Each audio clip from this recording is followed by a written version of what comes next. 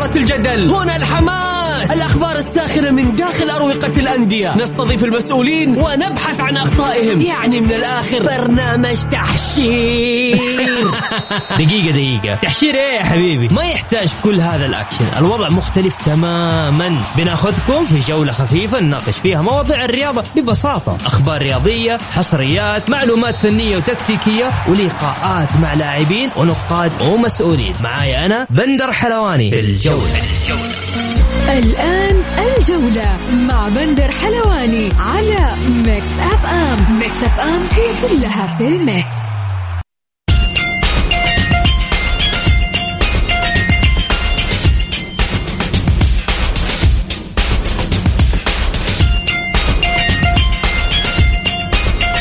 مساكم الله بالخير في حلقة جديدة من برنامجكم الجولة على أثير ميكس اف ام. يوميا بكون معكم أنا بندر حلواني من الأحد إلى الخميس من الساعة 6 وحتى 7 مساء. بكل تأكيد حلقتنا اليوم بتكون مختلفة، راح نتكلم فيها عن أبرز الرياضة المحلية. ضيفنا اليوم العزيز والإعلامي والكاتب الرياضي الأستاذ هتان النجار. مساك الله بالخير أستاذ هتان. يا مساء النور أخوي بندر، مسي عليك وعلى السادة مستمعي إذاعة ميكس اف ام ومتابعي برنامج الجولة. تسلم يا هتان، مبروك أولا على الاتحاد، وثانيا عندي أسئلة كثير فيما يخص الاتحاد. شفت اللقطة الجميلة اللي اليوم شفناها لرئيس نادي الاتحاد والعبود وحمدان كده جالسين عند الملعب، عند مدخل النادي، شفتها؟ اي نعم شفتها. جميلة، في روح جميلة صايرة يا هتان، صح؟ والله ما نشوف هذه الأشياء في الأندية الأخرى. والأجمل يا بندر إنه بطبيعتها ما يتصنع. أبو فيصل الأستاذ أنمار الحايلي، الميزة الجميلة فيه إنه روحه شبابية، وبالتالي دائما وابدا حتى في اللقطات من خلف الكواليس اللي قبل او بعد المباريات تجد طريقه كلامه مع اللاعبين ما هي طريقه رئيس لمرؤوس، تجد طريقه الكلام انه صديق لصديق واخ كبير لاخ صغير، يعني للامانه. بل يمكن تقريبا في لاعبين داخل الفريق اكبر عمرا من أنمار الحايلي.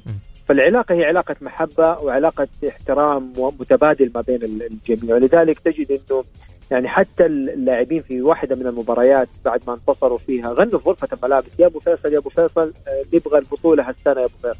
صحيح. هذه مش هم يبغوا يطلبوا، لا هم بيقولوا يبغوا البطولة عشان يهدوها لهذا الرجل، لأنه للأمانة أنمار الحايلي طيلة فترة رئاسة النادي الاتحاد تعرض لكثير من الظروف والمصاعب اللي والله مش شخص عادي يتجاوزها، ومع ذلك كان صامت في وجه الظروف وصامت في وجه العقبات، وكان حريص كل الحرص إنه هو يواصل المسيرة، ما فكر ولا يوم يستسلم.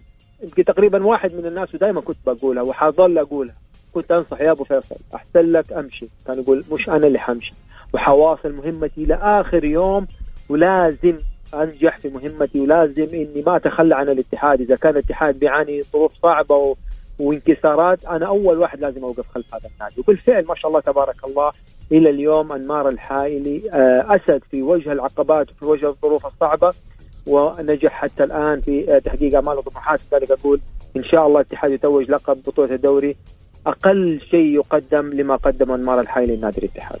طيب خلينا نتكلم أيضا بما أنه قاعدين نتكلم عن الاتحاد، المباراة القادمة الاتحاد وضمك تحديدا في جدة. مباراة صعبة، لأنه أبغى أسألك بعدها هتان عن مباراة الاتحاد والهلال المؤجلة، صار فيها كلام كثير قبل الديربي حق الهلال والنصر إن ليش ما تتلاعب، ليش يعني إحنا سمعنا أخبار زي كذا. خلينا نروح طيب. للاتحاد وضمك، تفضل. اتحاد وضمك، وهذا حقيقة يعني حتى لسان حال الإخوان داخل النادي سواء من اللاعبين، الجهاز الفني، الإدارة، الجهاز الإداري، الكل يتكلم عن مباراة ضمك رغم أنه في مباراة بعدها للهلال.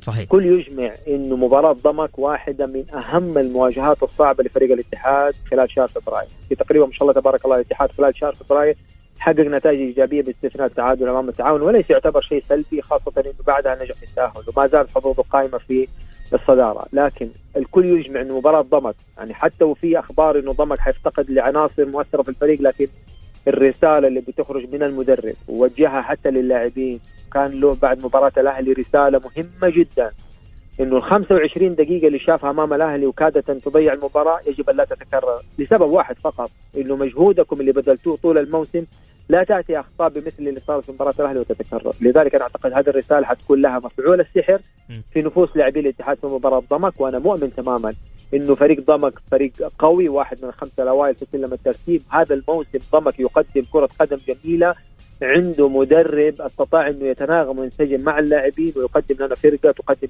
كره قدم جميله. ولاحظنا في مباراه الرايد رغم ان الظروف كانت صعبه لضمك، لكنه ما شاء الله تبارك الله كان صامد، وكان رغم حتى الطرد انه هو المبكر اللي هو يعود للمباراه ويستطيع انه هو يتقدم ويكسب في نهايه الامر. لذلك هذا الفريق يستحق الاحترام، وانا اعتقد انه بسبب قوه ضمك اعداد كبيره من الجماهير الاتحاديه حتتواجد في ملعب المباراه لمسانده فريقها.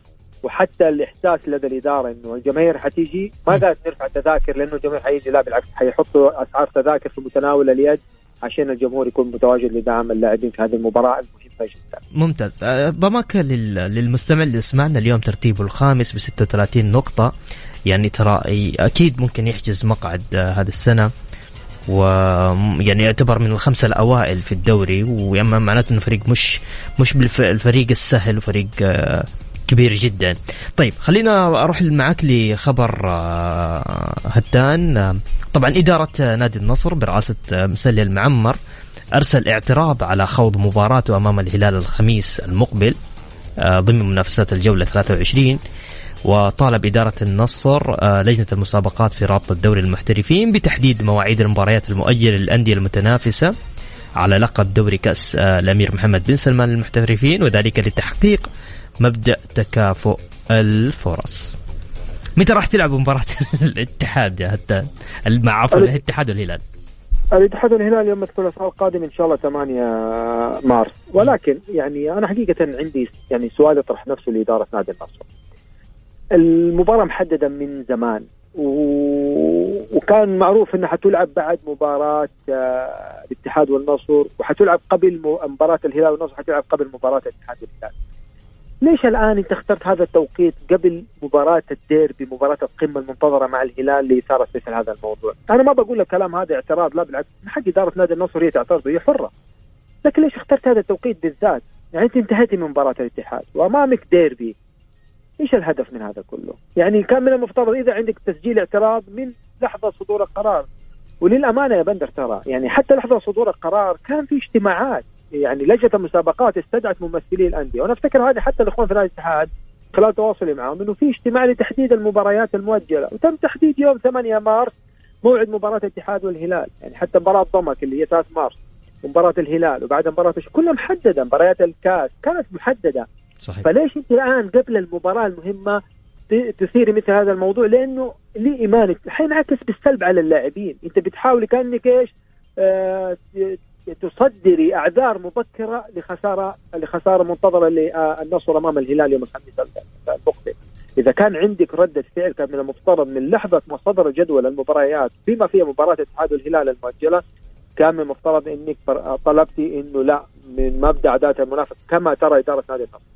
أنا مستغرب حقيقة، إدارة نادي النصر أصبحت في الفترة الأخيرة ترتكب عدد من الأخطاء الغريبة جدا، رغم إنه الأخطاء السابقة كانت تعطيها درس وتعلمها درس جدا، ولكن هي تصير في كل مرة كل مباراة للنصر في مباريات مهمة تثير أمور وتخرج خارج الملعب، وهذا ليس في صالحها. وإذا ما استمرت على هذا الحال أنا أقول كأنما إدارة نادي النصر تصدر الأعذار المبكرة لخسارة منتظرة قبل مباراة الهلال يوم الخميس المقبل إن شاء الله. نور عيسى نصراوي يقول لك الهلال هو المستفيد الأكبر من مباراته المؤجلة أمام الاتحاد.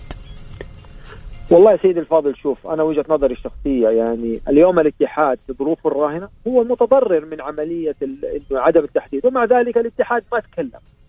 الاتحاد الجميل يا بندر فيه هذه السنة تحديدا رغم كل الظروف رغم كل الإشكاليات تجد إدارة نادي الاتحاد ردها داخل الملعب. يغيب حجازي، يغيب كورنادو، يغيب كريم، يغيب مين يغيب، ورغم كل الظروف ومع ذلك تجد صوت الإدارة وردها في الملعب، وما شاء الله تبارك الله النتائج جدا إيجابية. يحاولوا إنهم هم يسحبوا الاتحاد خارج الملعب بإثارة أمور، هي زي مثل موضوع المباراة المؤجلة، مثل الحكام، مثل ما أدري إيش. في كل مرة تسمع أشياء والله غريبة. لكن حقيقة يا بندر أنا أسجل إعجابي الشديد بإدارة أنمار الحايلي وفهد بن نافل. إذا كان عندهم كلام فقط داخل الملعب يتركوا الكلام الكثير خارج الملعب، وبالأمانة هم الناجحين وهم أكثر من يقدموا كرة قدم جميلة وبينتصروا. ولكن الغريب في الأمر لما تلقى فريق أداؤه داخل الملعب سيء وما حتى أرقامه في المباراة تكون سيئة ومع ذلك تجد الاعتراض. يا سيدي فاضل، طب أديني الأداء داخل الملعب، خلينا نشوف أنت إيش عملت داخل الملعب بعدين أعترض. لكن لا تشوف نتيجة أداء كويس ولا حتى إنه يعني حتى تقول أخطاء تحكيمية مؤثرة جدا جدا جدا، هي كلها كردة فعل على الأخطاء ارتكبت عليها.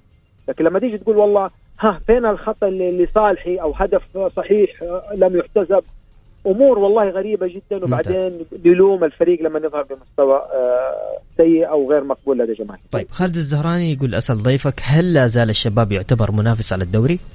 طبعا طبعا، أنا بقول مش الشباب ترى، يعني ممكن حتى ضمك يدخل في المنافسة، يعني ترى رقميا الأمور ما زالت متاحة للجميع. لكن هي في النهاية اتحاد، أنا تقديري الشخصي اتحاد، هلال، نصر، شباب، هذول الأربعة هم بالترتيب هم الأقرب للقب الدوري. طيب خالد عسيري يقول لو فاز الهلال على النصر في الديربي سيكون منافسا للاتحاد في الدوري. صحيح، فوز الهلال بالفعل، يعني هذا اتفق تماما مع كلام الأخ إنه فوز الهلال يعني يقلب الأمور رأسا على العقب. بعد كده مباراة الاتحاد مع الهلال الدورية نتيجتها بشكل كبير حتحدد ملامح المنافسة. بعد مباراة الشباب، إذا برضو الشباب إذا انتصر على الاتحاد، يعني الهلال انتصر على الاتحاد بعد انتصر الشباب، أنا أعتقد كده خلاص هتصير في دربك على قولهم بالعامية في سلم الترتيب. طيب هاشم حريري، اتحادي مكة هارد لك للأهلي وألف مبروك للفوز للعميد في الديربي، وإن شاء الله الدوري اتحادي قبل العيد، وتوقع وداعية لهاسي والمحياني، نتمنى عدم المجاملة في معاقبة اليوسكي لاعب الأهلي، وعلى رمي القوارير من جمهور الأهلي والنصر، إلى متى المجاملات. طيب خلينا نروح للسؤال اللي بعده. فواز يقول مساء السعادة، أبرز أخبار الساعة اعتراض النصر على التحكيم وعدم تكافؤ الفرص، وذلك في لقاء ديربي الرياض. شكرا على الحلقة الجميلة، شكرا لك. طيب حتى تفضل لو عندك حاجة حاب تضيفها. أعطيكم العافية بندر على متابعتكم المستمرة للأحداث الرياضية. حقيقة أنا أقول هذا الدوري من أصعب الدوريات في السنوات الأخيرة، وبالفعل كقيمة مضافة، كأسماء، كظروف صعبة بتمر بأندية، لكن ما شاء الله تبارك الله واضح في عمل. وأتمنى أنه تخف حدة الانتقادات والإشكاليات اللي صراحة مللنا منها، اللي قاعد تصير في مواقع التواصل الاجتماعي، زادت فوق الحد وزادت فوق الوصف. نبغى نشوف على قولهم كرة قدم ممتعة نظيفة خالية من الشوائب. شكرا لكم يا بندر، والله يوفقكم. شكرا لك هتان. كان معنا الزميل العزيز هتان النجار، إعلامي وناقد رياضي. لكل اللي حاب يشارك معنا تقدر تشاركني على واتساب الإذاعة على 0548811700.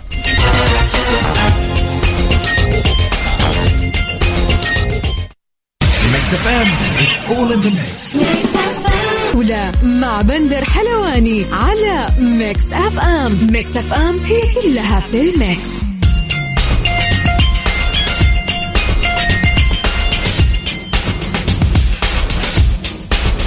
يا أهلا وسهلا فيكم مستمعين برنامج الجولة على أثير ميكس اف ام. يقول مساء السعادة، أبرز أخبار الساعة اعتراض النصر على التحكيم وعدم تكافؤ الفرص، وذلك قبل لقاء ديربي الرياض. تحياتي لك يا فواز. يقول شكرا على الحلقة الجميلة من برنامجك، صراحة استفزيت الطرفين، وتصريح ماجد النفيعي وضع النقاط على الحروف والنظارات الشمسية في الانتظار، ونتمنى نشوفك حلقات أكثر وأجمل. شكرا يا فواز، إن شاء الله بإذن الله الديربي القادم.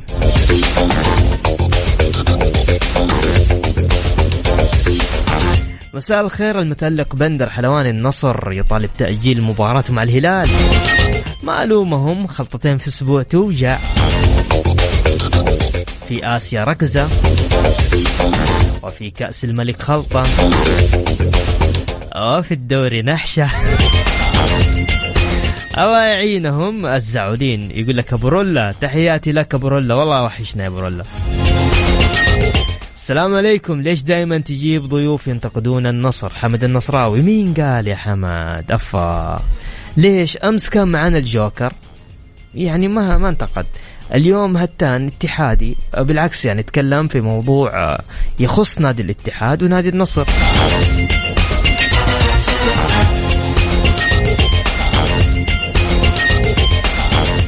بالعكس يعني. وبكرة عندنا أهلاوي بكل تأكيد. مدير المركز الإعلامي سابقا بالنادي الأهلي الخلوق جدا فهد الزهراني. يعني بالعكس يعني والله يا حمد ترى أنا شوف أنت مين تبغوا وأنا بتصل عليه وأكلمه وخليه يطلع معاكم. هذا برنامج لكم، أنا قايل لكم من أول يا جماعة.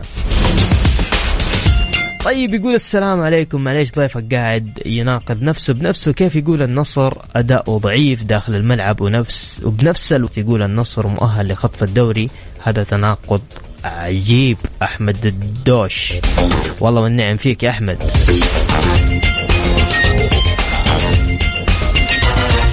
طيب خلونا نذكركم في مباريات كأس الأمير محمد بن سلمان للمحترفين والجولة 23. يوم الخميس الاتحاد في مواجهة ضمك على ملعب الجوهرة، والنصر في مواجهة الهلال على ملعب مرسول لبارك. يوم الجمعة أبها والطائي والتعاون والفتح والاتفاق والأهلي. يا ساتر.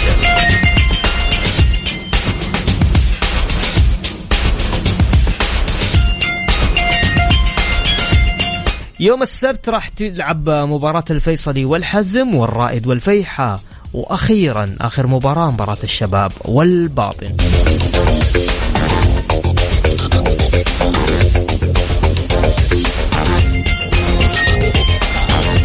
طيب يقول ذكرون مباراة أمس انتهت بين الفيحة والشباب، انتهت 2-1 للشباب.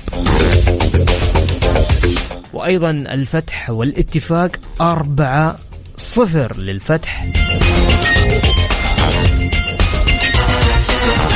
جدول ترتيب الدوري حتى الآن في الصدارة بكل تأكيد الاتحاد ب51 نقطة، والنصر في المركز الثاني ب44 نقطة، الشباب في المركز الثالث ب43 نقطة، الهلال في المركز الرابع ب37 نقطة، والخامس ضمك ب36 نقطة. في المركز السادس أبها، في المركز السابع الفتح، في المركز الثامن الفيحة، والمركز التاسع الرائد، العاشر الطائي، 11 الأهلي، والتعاون في المركز الثاني عشر، الثالث عشر الباطن، والمركز الرابع عشر الفيصلي، والمركز الخامس عشر الاتفاق، وأخيرا الحزم في المركز السادس عشر ب14 نقطة. لكل اللي حاب يشارك معنا تقدر تشاركني عبر الواتساب على 054-88-11700.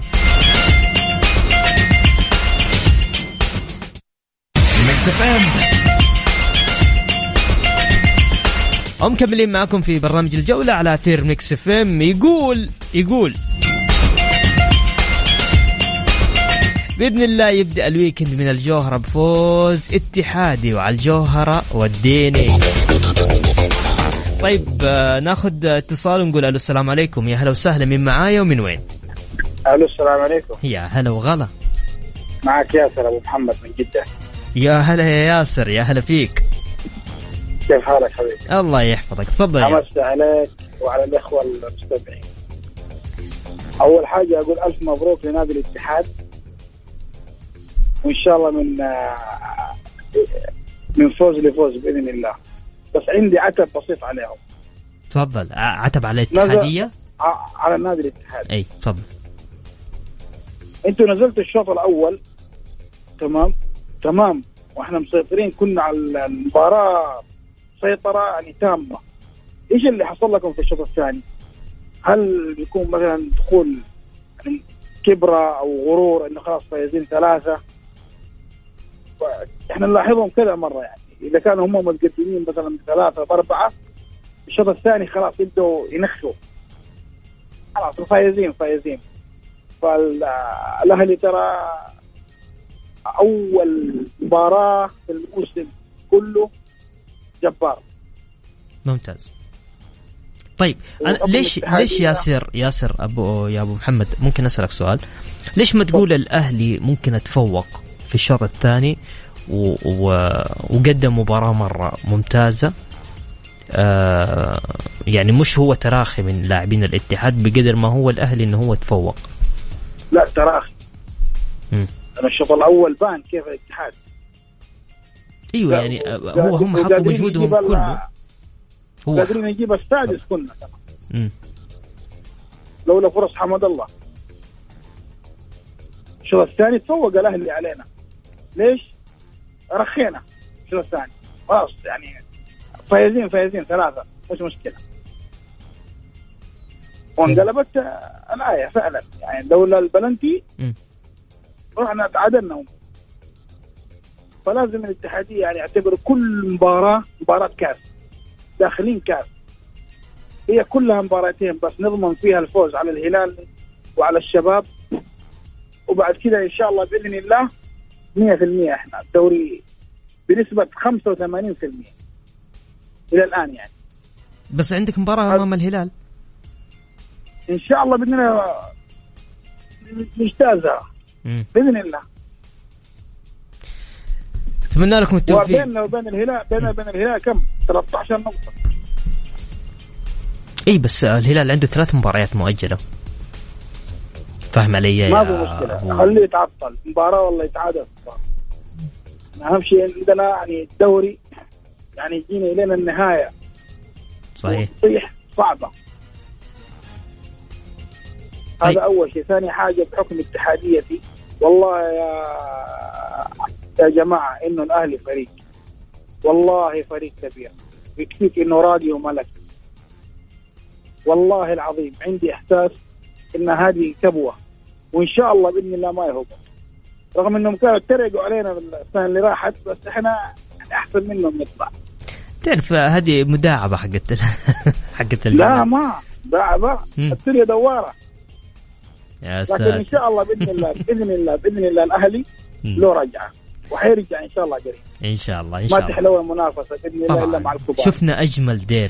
شفنا أجمل ديربي الصراحة على مستوى هذه السنة، ديربي الاتحاد والأهلي، عكس طبعا فعلا ديربي الهلال والنصر اللي راح يكون يوم الخميس.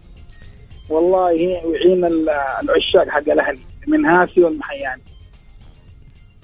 طيب لازم يشوفوا لهم حل، لازم ضروري إن شاء الله يا ياسر. أقرب باص ياسر أقرب باص. ياسر كنت ماشي مرة كويس، إيش بك بتخرب والله أقرب باص يرجع فيه صراحة. هاسي أقل، الأهلي أكبر من كذا. صحيح، اتفق معك. طيب يا ياسر، عندك شيء حاب تضيف شيء أخير؟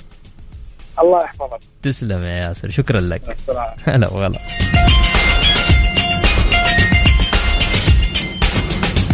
كل اللي حاب يشارك معنا اكتب لي على الواتساب على 0548811700. الجولة مع بندر حلواني على ميكس اف ام. ميكس اف ام هي كلها في الميكس. وبكذا وصلنا معكم لنهاية جولتنا الرياضية. أسعد بكل تأكيد دائما وأبدا بالتواصل معكم عبر برنامج الجولة على أثير ميكس اف ام. غدا بحول الله يتجدد اللقاء في تمام الساعة 6. كنت معكم أنا أخوكم الصغير بندر حلواني، في أمان الله.